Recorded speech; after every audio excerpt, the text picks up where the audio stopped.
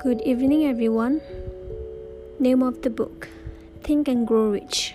Chapter 1: Desire. The starting point of all achievement, the first step towards riches.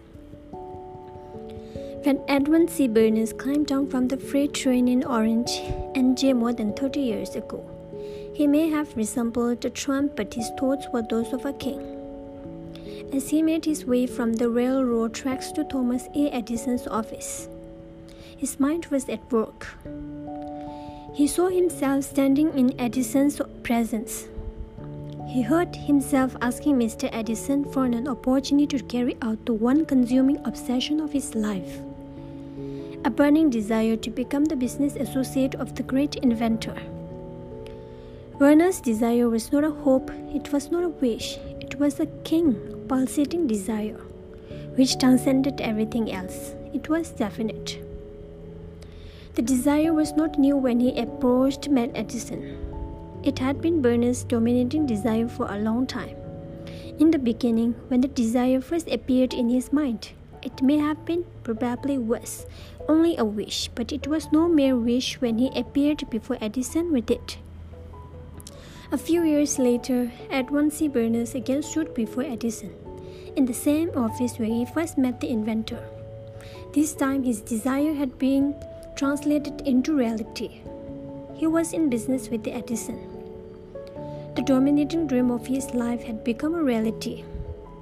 Today, people who know Bernays envy him because of the break life yielded him.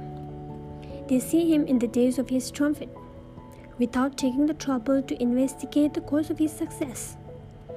Bernays succeeded because he thus chose a definite goal, placed all his energy, all his willpower, all his effort, everything back of that goal. He did not become the partner of Edison the day he arrived. He was content to start in the most manual work, as long as it provided an opportunity to take even one step towards his cherished goal. 5 years passed before the chance he had been seeking made its appearance. During all those years, not one ray of hope, not one promise of attainment of his desire had been held out to him.